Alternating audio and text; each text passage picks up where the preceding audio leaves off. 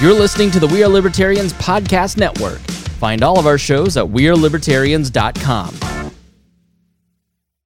Episode 153, The Paradox.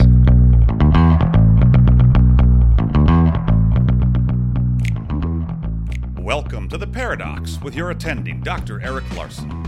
He is a practicing anesthesiologist and clinical assistant professor at Michigan State University College of Human Medicine. Listen in as he takes you behind the scenes of what practicing medicine in today's ever-changing world is like with another doctor. The Paradox is a fun and accidentally informative show for physicians, patients, or anyone who has ever found themselves in a waiting room.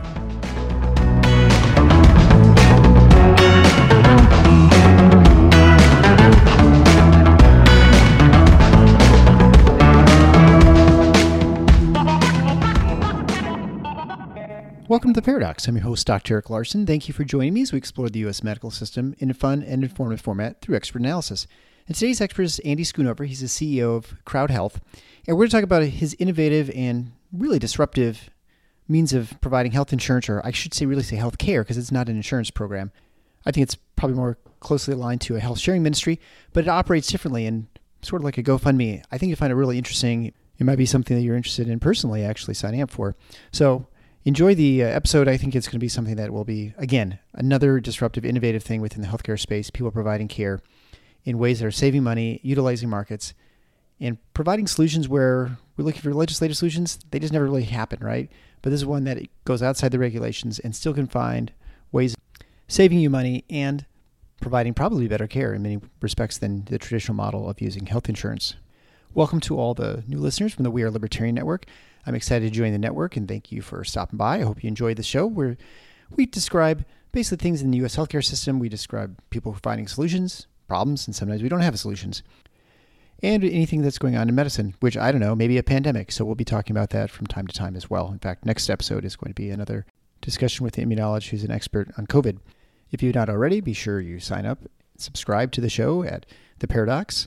You can go to find the show notes for today's show at theparadox.com/153, or you can just visit the page in general, which is at theparadox.com. That's Paradocs.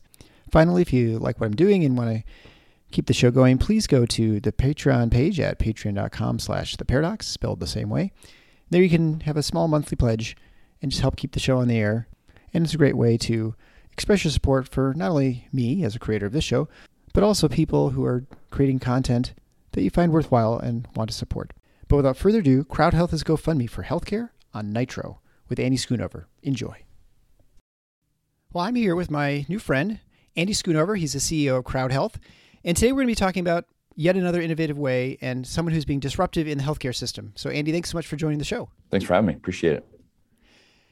Well, why don't you, I guess, start with the story. That's, the standard story. What is the impetus of your company, the Crowd Health? Because when I heard your story the first time, I thought, well, this is new, but it's sort of a story we've kind of heard. But why don't you go into sort of why you started and what it is? Yeah, sure. So I was rolling off a previous employer. I was the CEO of a healthcare technology company. We were doing remote patient monitoring for folks with chronic conditions. So we had blood pressure cuffs and weight scales and pulse oximeters and things like that in the homes of elderly with chronic conditions, monitoring that information. Sold that company, rolled off it. And as many folks, once you roll off your employer's health insurance plan, you have to go to healthcare.gov. So off I went to healthcare.gov, got a plan for me, my wife, and my two girls, $1,200 a month. And it worked great until I actually had to use it.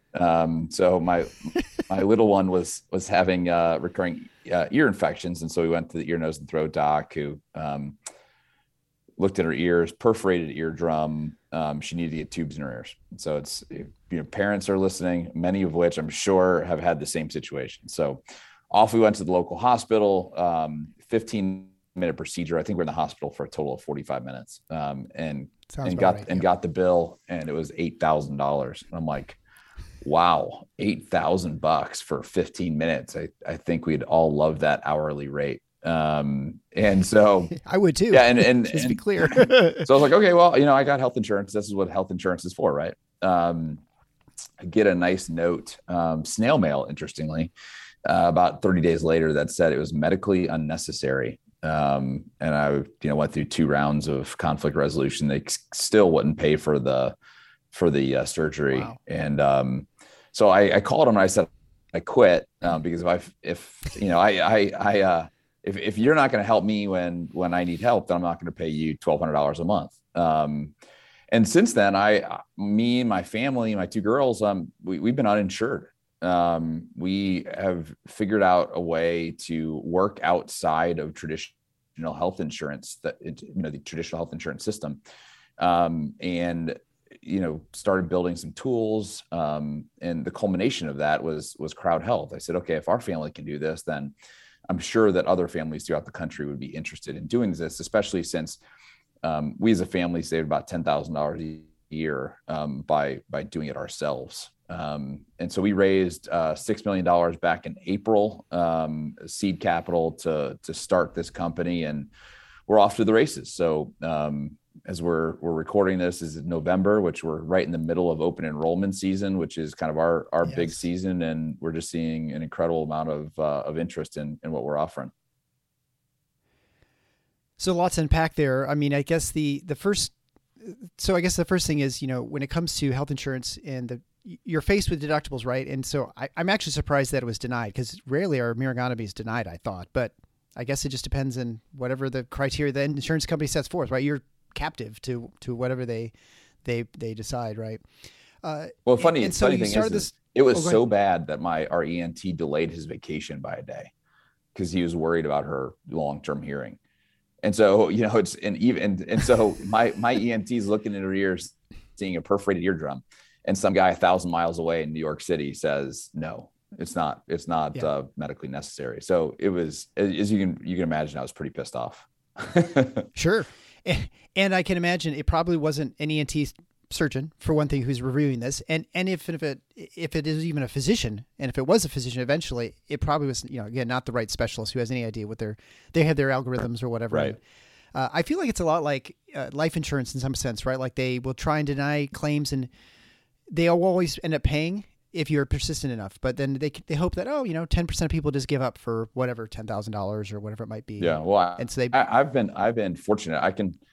I was in a position to write $8,000, a check for $8,000. But I think, the thing for me in our company is much more missional than money making. It is, 95%, maybe even higher than that percentage of the population can't write an $8,000 check to the local hospital. I mean, that would put them in severe financial distress, and so the whole point of health insurance is if you have a big event that you won't go into financial distress. Right. And so we have all these people going bankrupt. About 250,000 families who had a health insurance last year went bankrupt because of medical expenses. I mean, it's just clear to me that the health insurance system is not working. And so that's what we're kind of out to try to change. Yeah, no question. Because, if you look at other insurance, for instance, I think, if you have homeowners insurance, no one expects you to write a bill or, a check for $250,000 or whatever it is to replace your house. I mean, yeah, it may not happen right away, but for the most part, it gets done, I think, pretty efficiently, like you'd expect insurance. But yeah, health insurance is very strange in that sense, how it just works. So my family, you probably don't know this, but my family probably a year and a half ago, through weird circumstances, went also without health insurance for a year because it was, anyway, it's a long story, but, and then listeners of the show would know this. And I went to health sharing ministry. So, and did that for about 15 months. And then basically through my wife's work, we kind of have to get insurance. I mean, the group pays for it. And so it makes, it makes financial sense to do it. But why don't you describe, because I think most people on the show are familiar with the sharing ministry, but what you're doing is different, right? And so, the health sharing ministry, to give an example, I had a procedure, I got a bill, I paid the bill, I requested that it be pay in cash, and so I got a cash discount at the time of sale, but it's still, a couple $100, maybe it's $1,000, I can't recall. And then I got reimbursed, I guess you'd call it. You'll get the sharing check in, I don't know, it was a couple months. It took a few months to get it, mainly because I just didn't know what I was doing when I was trying to submit my claim. And so I would have been probably more efficient than that. It worked fine, but I was sort of on the hook for a little while. And so, how is, I guess, explain that, how I guess the ministry works and how yours is maybe the same or different. Yeah, sure. So, lots of people ask, are we a health sharing ministry when we're not? And we're legally different, operationally different, clinically different. I can go through those if you'd like, but I'll share how ours works.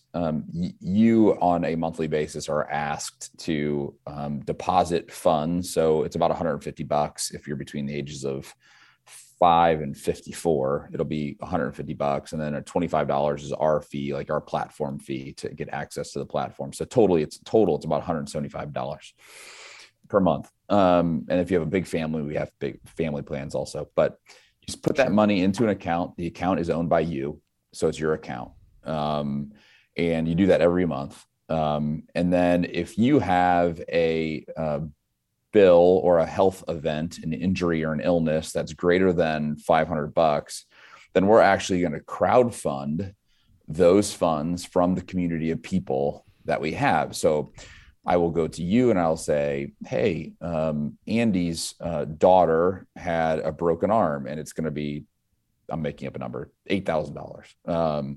Sure. And she's going to pay the first 500 of it, but we need 25 more people to pay $300 each to help Andy with his daughter's arm. Will you do that? Yay or nay? And so you actually can vote on that. I mean, you actually say yes or no. I will help Andy's daughter.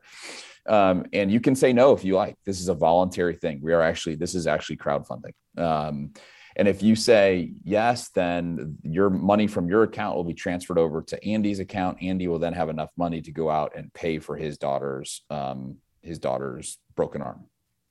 If you say no, then you actually have a reputation score within our system. So when you see that Andy is asking for money, you're going to look and you're going to say, okay, when Andy's asking for money, so when people ask Andy for money, does he give? And so you'll see my score. We actually have a buyer score also. So is Andy going to the Mayo Clinic for a flu, right? Or is he going to a surgery center, which is way less expensive? And so you'll look at these two scores and you'll say, oh yeah, Andy's been a really good member of the community because he pays when he asked, and he searches for a really good price for his service. And thus far, that kind of law of reciprocity, which we just have as human nature, right, has worked in that people are willing to pay for others because when they have an issue, they want people to pay for theirs. So it truly is a bit of a GoFundMe meets, eBay reputational scores. So it's kind of, the aggregation of some really cool other company, what other cool companies are doing and applying it to healthcare. So that's how it works. In terms of how you pay, because a lot of people want how do you pay? For the little stuff, which at point of sale, like your OBGYN appointment or your pediatrician appointment or whatever, you will pay for that because those are under $500.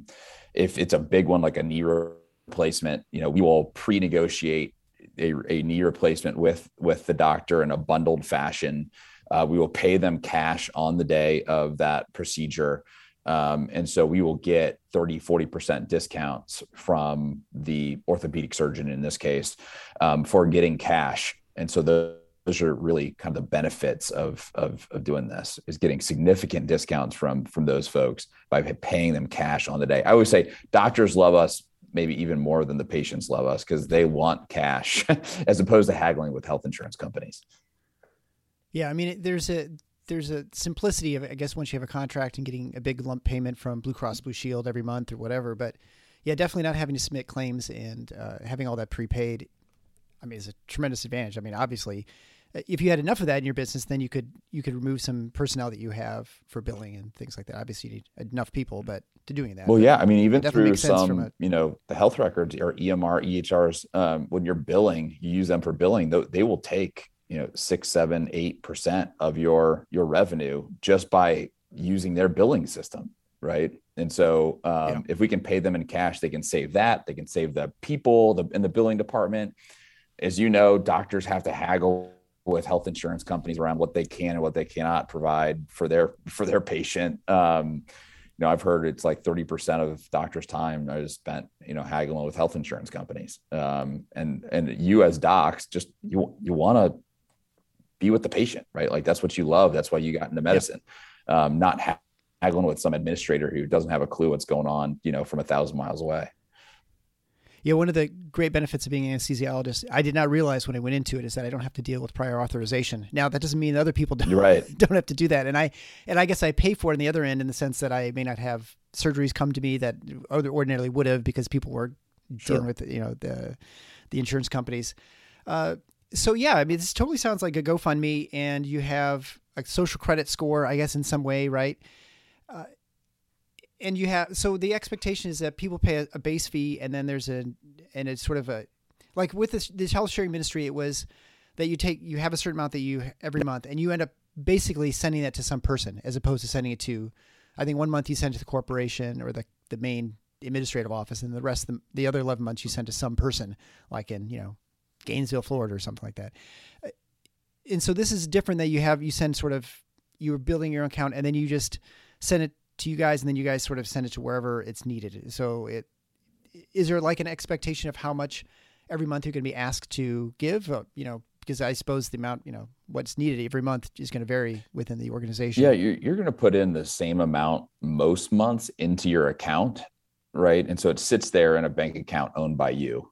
And then, if you don't use it, then you can take it with you when you leave. So it's literally your money. We're just asking you to put it in a bank account to make sure that it's there, right? We could say, hey, keep it in your own bank account, but we just want to make sure that people aren't spending it on a new car or something, as opposed to, the crowdfunding their fellow community members. So, I mean, there are for sure similarities with the health shares, and the back end economics are kind of the same. You get benefits from paying in cash and things like that. So there are some very valuable things that the health share has done. And, some of these have 200,000, 300,000, 400,000 members, and they've been around for 30 plus years. And so it shows that there is a viability in the mechanics of the way that they do it. We've changed up the mechanics a little bit, but the economics are very, very similar.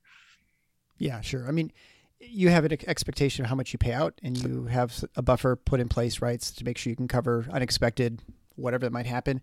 So the obvious questions are, what are the exemptions for preconditions, right? I had a kidney transplant. Can I join and start, pay for my dialysis and things like that? Yeah. So there's only two reasons why we would not allow you to join the community. One is smokers. Two is obesity. So if you're over 300 pounds or you've smoked consistently for any 3-month period in any part of your life, that is not something that we're currently accepting. We may in the future, but not currently. And then pre-existing conditions. Yeah, I mean, you can join us if you have a pre-existing condition. We just ask you to pay for your pre-existing condition in the first year.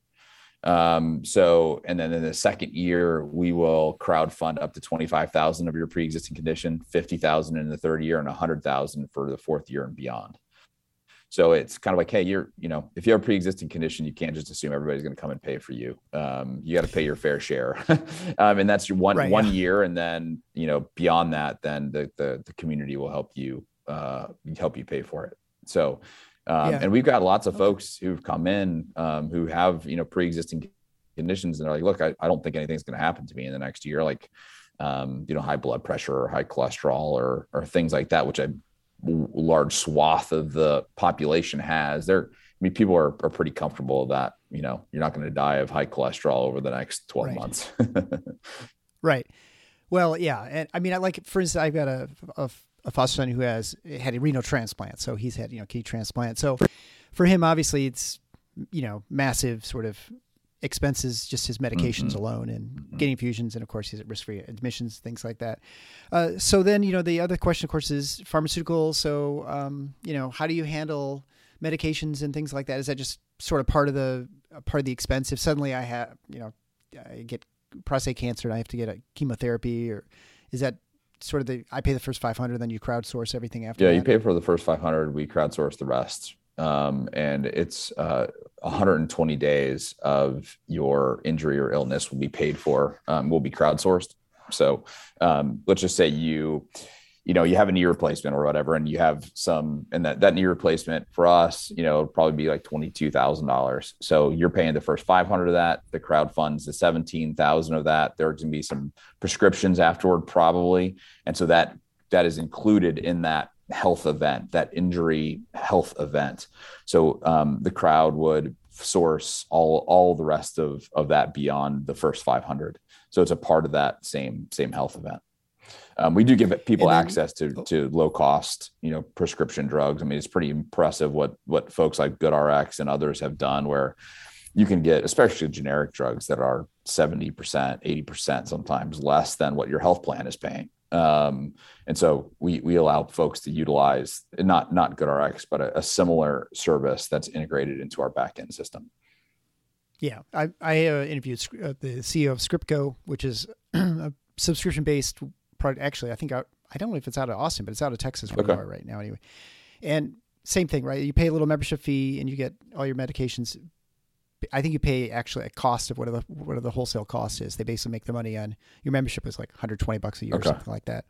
And they just mail it to you. When it comes to working with the people to help find stuff that's low cost, right? So most people that interact with healthcare, they're not interacting really ever with healthcare. Mm-hmm. That's the whole point for the most part, right? Outside of seeing your doctor maybe once in a while. But when you're going for a large, expensive procedure, like you mentioned, the total knee, how do you help them navigate things? Because most people wouldn't know what hospital to call and how cash-based services work. I mean, all those sorts of things. I mean, obviously the big things maybe you negotiate, but other things are smaller, like getting an MRI or something like that. What do you guys do to help people, keep costs low within within the group? So we have a care advocacy team internally. So you are assigned to a care advocate in Crowd Health. So you're going to be talking to the same person every time you call into us. We think that's important. So they get to know you, get to know your story, get to know your healthcare, get to know your favorite doctors. All of those things are really important. And I know that when I called my health insurance plan, I probably talked to a dozen different people in the 12 times that I called in. It's just a big call center, and you have to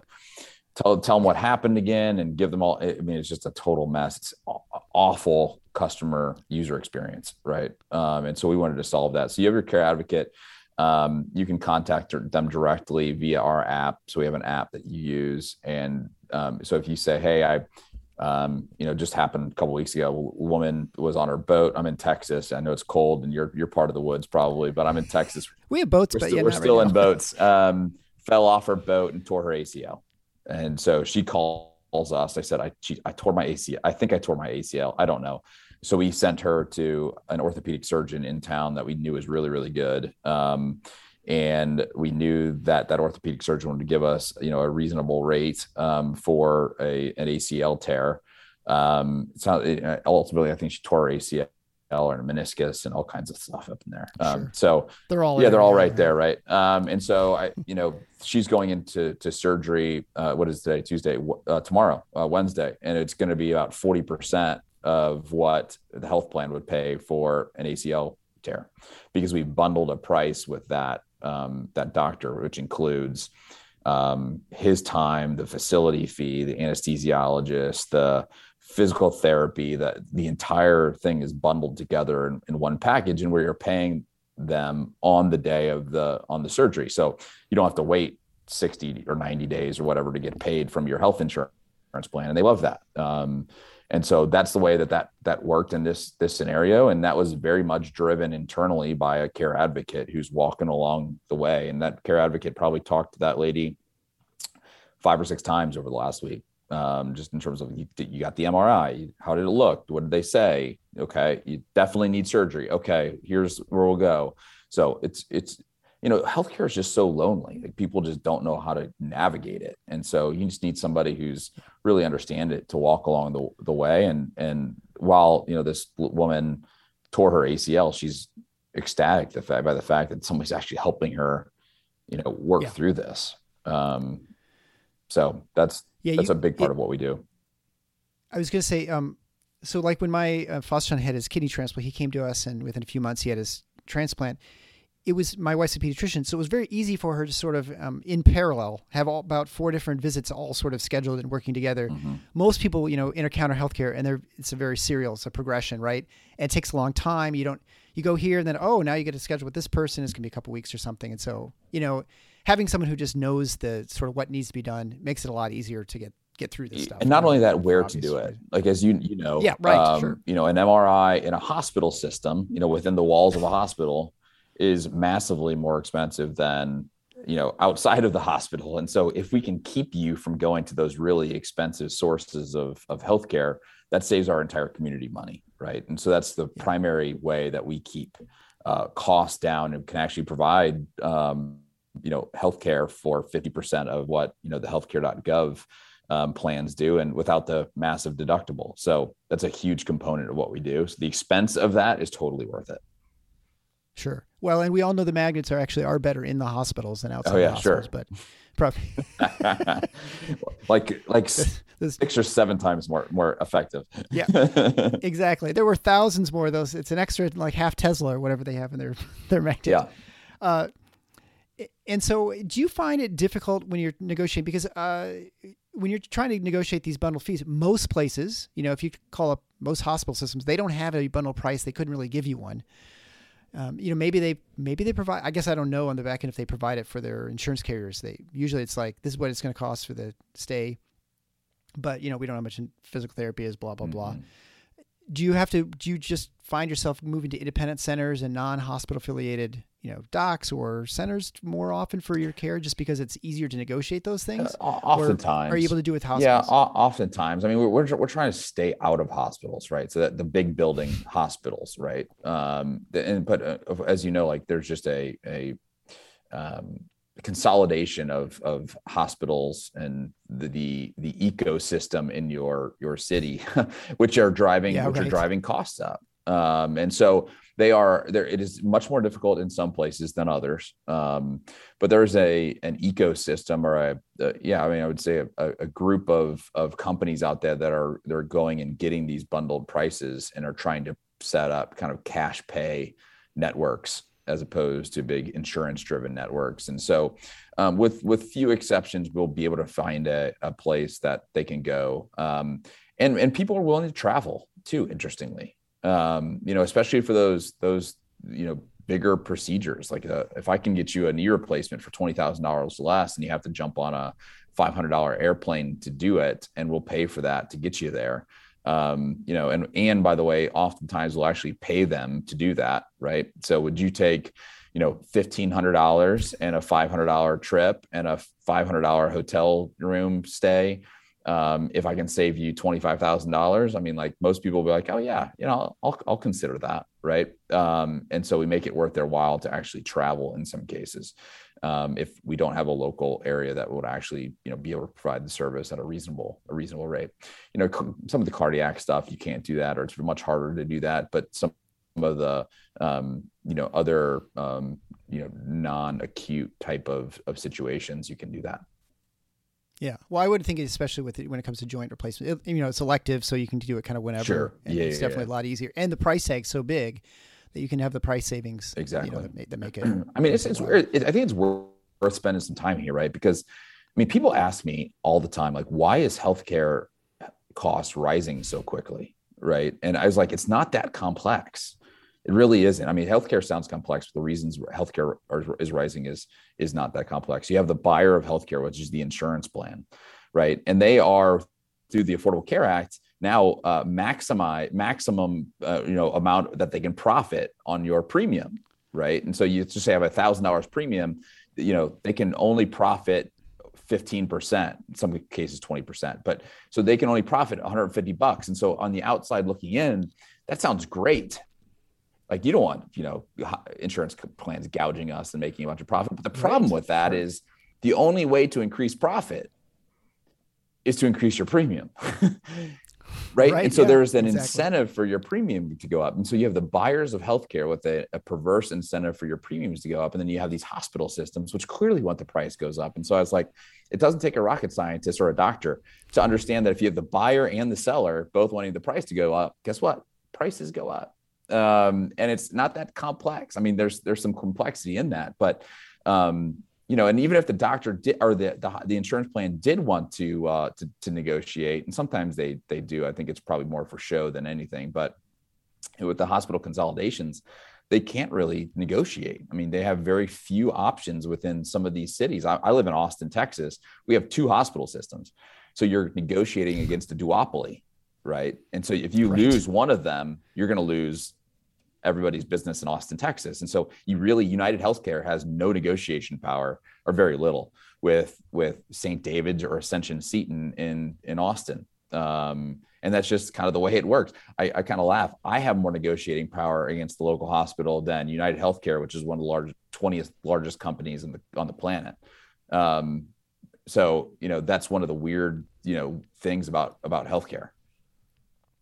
And you say that because you can send your patients, you're out of town, right? No, I'm saying that as an individual, me as an individual without Crowd Health, I have more negotiating power against the hospital because look, let's talk about these big, huge expenses, right? Like, and that's what people are getting health insurance for in the most times. Like they're worried and fearful about the NICU babies or the leukemias or things like that. And so the hospital has a decision make. They can put Andy Schoonover into bankruptcy because I can't pay the $500,000 cardiac arrest bill or whatever it is.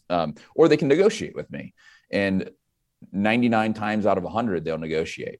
And in fact, there's federal law that says if you provide a service without a contract, you have to, in good faith, negotiate what the price of that service is.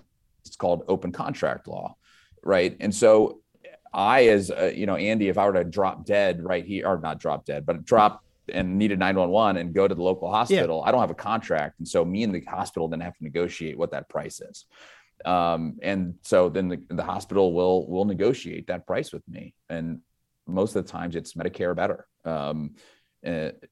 So, that's why I'm saying I have more negotiating power against the hospital than United Healthcare does. So when people have all this, I mean, one of the most common causes of bankruptcy in the United States is healthcare, is related to healthcare expenses. I think it's actually the number one cause, right?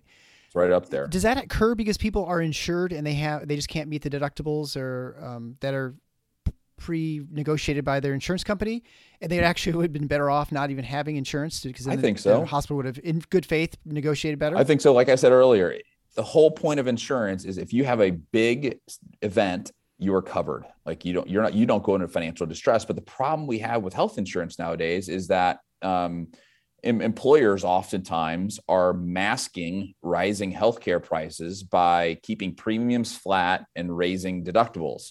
And so people are getting into these deductibles where they are $5,000, $6,000, $8,000, $10,000 sometimes. And look, if you don't have $5,000, $6,000, $10,000, $8,000, $10,000 in your bank account, you don't really have health insurance because that is going to put you in a massive financial hole.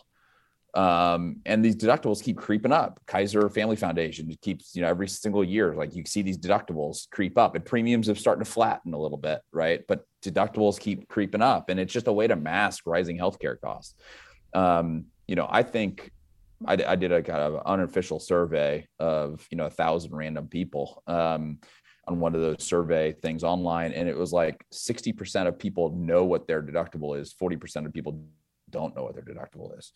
And part of the 60%, I'm telling you, are lying because I've yet talked to a person who have health insurance who know exactly what their deductible is. They're like, I think it might be. And I'm like, guys, this is one of the most important numbers in your life, because if you have a massive health event, that's how much cash is coming out of your bank account.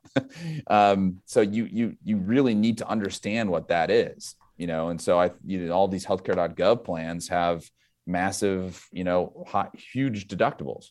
And they are really putting people into some fierce financial difficulties because they just don't understand it. Yeah. Well, I'll admit that I'm one of those who doesn't know the exact deductible. I do know that once I meet the deductible, I still am on the hook for 20%. There you go. So you have to co-pay quite a while until you hit maximum out-of-pocket costs or whatever. Co-insure it past a certain level. And then you're like, okay, so then what happens, right? Like there's a max out-of-pocket that you probably have, which you may or may not know, which is then a really important number too. Right. That arguably, when I talked to Kevin Casey way back in episode 16, he said that was, that's the number you need to know, the maximum out-of-pocket, because that's really what you have to have, laying around in case something happens. Absolutely. But that doesn't even include the premiums, of course. You have to take your max out of pocket plus your premiums, and that gives you the total cost of the healthcare plan. And And not surprisingly, they always end up about the same. Like, no matter what plan, silver, bronze, platinum, gold, it kind of ends up being about the exact same number, just where the risk, I guess, is on exactly. payment. And most people know what their premiums are because it comes out of their, bank account every month, but very few people know what their deductible is. Yeah. Well, and I think it's also very suspicious when you have healthcare systems that also are affiliated with insurance companies. I mean, clearly they can't possibly be working for this against each other, right? It wouldn't make any sense to have a business where half of you is working to lower the price, the other half's raising the price. So I think and knowing that can happen means that obviously the other insurance companies operate primarily in the same sort of principles, right? So, and if they're working together, they should be able to lower costs, and that should result in lower premiums, but it's not. So something is going awry there. So you've been in business now for a couple months. It sounds beginning of this year, right? Yeah, we started in April. For the first 6 months, we were building technology and building our go-to-market plan and things like that. So we actually started marketing in October 1st. So we've been at it for six weeks. By the end of this month, we'll have about 1,500 customers, which is where we really need to be. And so in December, from everything I understand, is the first 2 weeks of December are pretty crazy with open enrollment because everybody, just human nature, waits until the very last minute to figure out their health insurance needs. And given that we are an alternative to that, that's when we'll really fire up too. So it's going to be an exciting month or so. So scalability, what do you see as the max amount of people you can have within your I don't know, what is it, a group? Is it, I don't know how to refer to your community. Members, Maybe it's called a community. Community. Yeah. Community. That's a good word. So, what's the maximum scale, or it sounds like 1,500 is your minimum, right? That's your floor. You have to have at least 1,500 to sort of make things work. Mm-hmm. And then I guess, who are the typical people going to your True Group? Are they employers who say, you know what, we're going to pay some of this stuff, and that way, because we can't afford the premiums, or I guess who you're marketing to in general? Yeah. So, we're marketing to individuals. And so most of these folks are 1099s. They're gig workers. About a third of our client base thus far are real estate agents. Because they are all 1099s. They don't get insurance from their agency. So we've made a big push there. Lyft drivers, Uber drivers,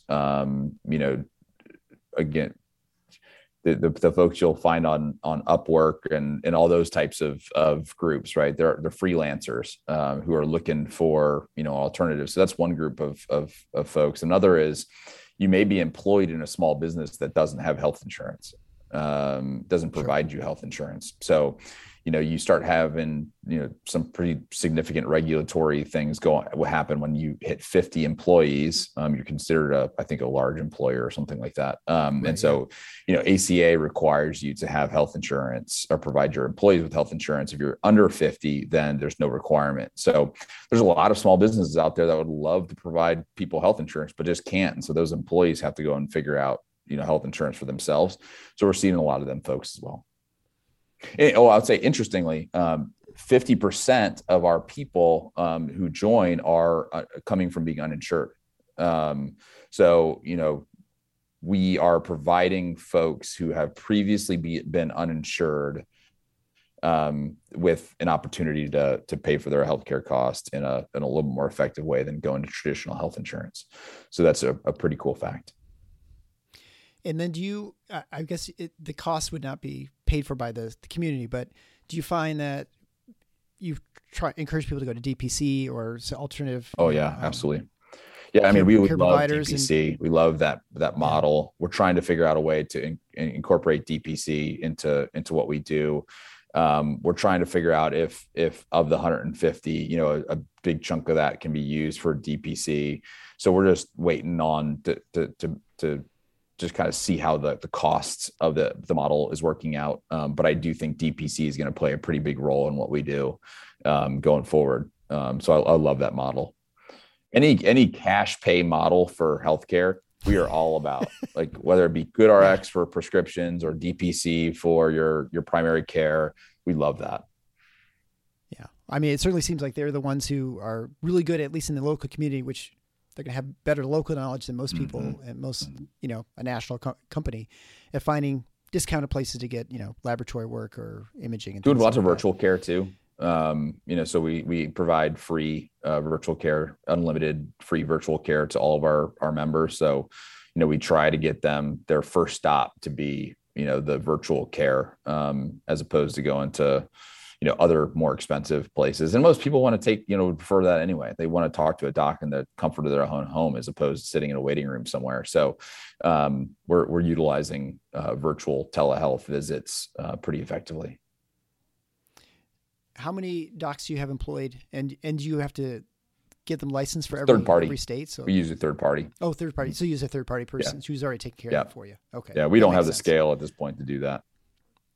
Yeah. Okay. And again, I assume you're going to be looking to cover the entire country. Yeah, we're all 50 states. I think we currently have people in 46 states. So we're all over, and there is really no limit to where we can go. I think, eventually we'll probably have some, interesting regulatory battles in some states that don't like, alternative to health insurance. And so we will approach those when we get there. I mean, we've spent lots of money on regulatory attorneys to ensure that we don't cross over to that insurance or business of insurance line. And that's why we're doing some of the things that we're doing, like you have your own account and you can take the money with you. It's like, it is your money. It is not our money. We never even touch your money. We're just a platform to help you connect you with other people who want to help. Right.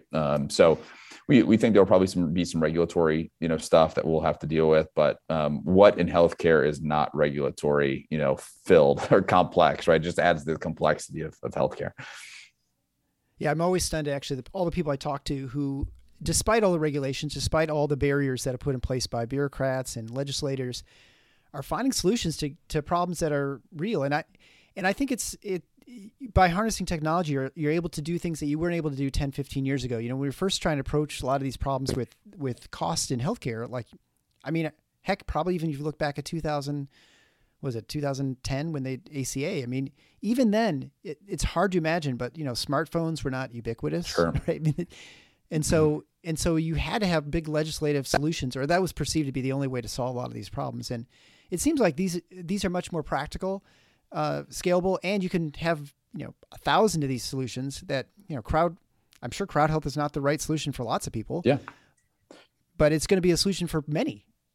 Right. Well, and the code is all 20, 30, 40, 50 years old too. I mean, what I'm saying is the regulatory code is all old, and it needs to be modernized, And so I think the question is, will the big health insurance plans who are benefiting from this legacy code, legal code, who've got lots of money and lots of lobbying money to spend, do they keep it old school, or do they allow folks like us, the legislative, groups allow folks like us to actually innovate? Like I've said over and over here, like this is missional for us. I mean, we see the middle class just getting hammered. The rich people can pay for it. The poor people are getting paid for by government, and the middle class, that middle, 60 or 70%, haven't gotten a real pay raise in 3 decades, because of rising health insurance costs. Right. So I'm trying to go to legislators. Look, if you're really, concerned about, income inequality, let's look at health insurance, because that is the biggest tax on the middle class, and so let me do something innovative to help those folks with their health insurance costs. I mean, that should be neither a Republican or a Democrat issue. Let's provide something so people can reduce their healthcare expenses. Seems to make sense. And it doesn't pull off of the federal budget either. And is budget net neutral. Right. Right. And to be clear, you're not half of the money that you send to Crowd Health goes to lobbying efforts. Nothing. Right? we have not spent $1 on lobbying. So, I think the health insurance companies and the pharmaceutical companies are like the largest 1 and 2 largest lobbying groups in, federal and state. So they have some money. So we got to really appeal to legislators to say, no, this is a better outcome, a better solution. I think we're at a tipping point where people are so irritated with how health insurance is.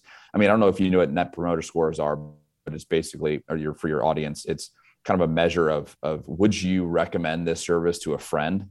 And they have net promoter scores of like 10, which means like 1 in 10 people would recommend this service to a friend.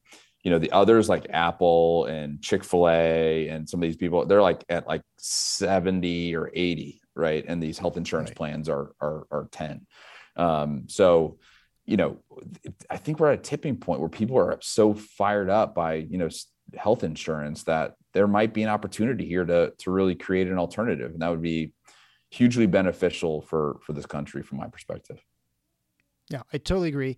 And when you're less popular than Congress, you've got some real problems. No kidding. Right. And so it's not surprising actually that the legacy ones that you have no choice, right? There's no alternative. There's no second Congress you can vote in, right? It's just one Congress. And you pretty much for a long time have been forced to, until you hit Medicare, which is, another can of worms.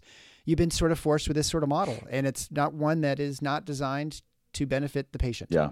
And, arguably, if you're a physician, you probably feel like it's not even there to help you anymore. And maybe at one time it was more beneficial. Well, you have all these docs burning out too. I mean, you're a doc, and you've probably seen it. Like they're burning out. And the number one cited reason is administrative stuff related to health insurance, right? It's like the number one cited reason. So, I think we're at a point. Gallup did a poll back in 2019. It's a couple years old, but it's like the 10 most hated industries. Number 1 is federal government. Number 2 is health insurance. So it's right behind the federal government. Yeah, they're hand in hand. And but to your point, I do think it's real. It is. We are at not only a tipping point, but financially, you look at it when you can cut costs so significantly, it becomes inevitable, right? Like once a taxi cabs, you could find an alternative that was 10% of the cost of a cab ride. Mm-hmm. No matter what sort of legislation people put in the way, it doesn't matter, because at that point, people are going to select the thing that is so profoundly, life-changing as far as from an economic standpoint. And I feel like healthcare is kind of at that point now too, where you have the means now of harnessing markets and, innovation, which you couldn't do before you had smartphones, internet, and things like that. So I do think that they're going to try and stop you as much as they can, because that is their business model. I mean, lobbying, that is primarily how they make their money, right? But I feel like at some point, people won't care about them, and there'll be too much pressure to not do it. Much like taking away people's schools with school choice. They're going to go, or like homeschoolers. I always feel like they're the people who, they may only be 10, 15% of the population, but they'll burn the capital down to the ground if you try and take it away from them at this point. There are too many of them, and it's too life-changing. And so I think the same thing kind of happens at this point. With Absolutely. This sort of thing. Well, to find more about Crowd Health, it looks like you go to joincrowdhealth.com. You got it. Where else can people follow what you guys are up to, what you're doing? I found you on LinkedIn, but I'm sure there are other places where people can find out what's going on. Yeah, I mean, we're all the big social media platforms. So it's Join Crowd Health is our kind of name, and all the big ones. So Twitter, Instagram, Facebook, we're all over. LinkedIn, you can feel free to follow me or Crowd Health on LinkedIn. And I'm pretty good at railing against the healthcare space generally, and all of our social media platforms. So if you're interested in healthcare and policy and things like that, it's some pretty entertaining stuff that we put up on our social media. You can tell by our social media presence, we are not a health insurance company. We are atypical. So I have to admit, I don't TikTok. I don't understand it. I also don't understand it. Instagram. What is you got to tell me, what does Crowd Health do on Instagram? Because I always thought it was just like pictures. So so right now we're going through what you guys are doing. As we speak, we're going through the top 10 reasons why to ditch health insurance. So, I think we're on number 5 today. So, we're counting them down. And they're all pretty was that the gobbledygook? I saw that somewhere. Was today. And I loved it. I thought it was the best one, but, it's to tell your readers, your listeners, it's a one sentence, that I think is like 80 words or something crazy like that. Not 80, characters, 80 words, one sentence out of the member guideline of a Blue Cross Blue Shield plan. And you have to be, a healthcare economist to understand it, and it's just, I think it's hilarious, that, people are expected to understand what goes on behind the scenes of healthcare. I say it it's the one industry or the one thing that I buy that makes me feel dumb, and I've had very smart friends who say the same thing, and that's where something has gone terribly wrong when we have no idea how something so important in our lives works behind the scenes. And so we're trying to change that. Well, thanks so much. And the 80-word sentence sounds like how my wife always criticizes my writing of long run-on sentences. Run-on, for sure. It definitely hits home. Well, Andy Schoonover from Crowd Health, thanks so much for joining The Paradox. Thanks for having me. Thanks for listening to The Paradox. If you like what the doc is doing, please subscribe and leave a review on iTunes or Stitcher. And share the show with your friends. Become a supporting listener to get access to special bonuses at patreon.com/The Paradox. Show notes can be found at theparadox.com.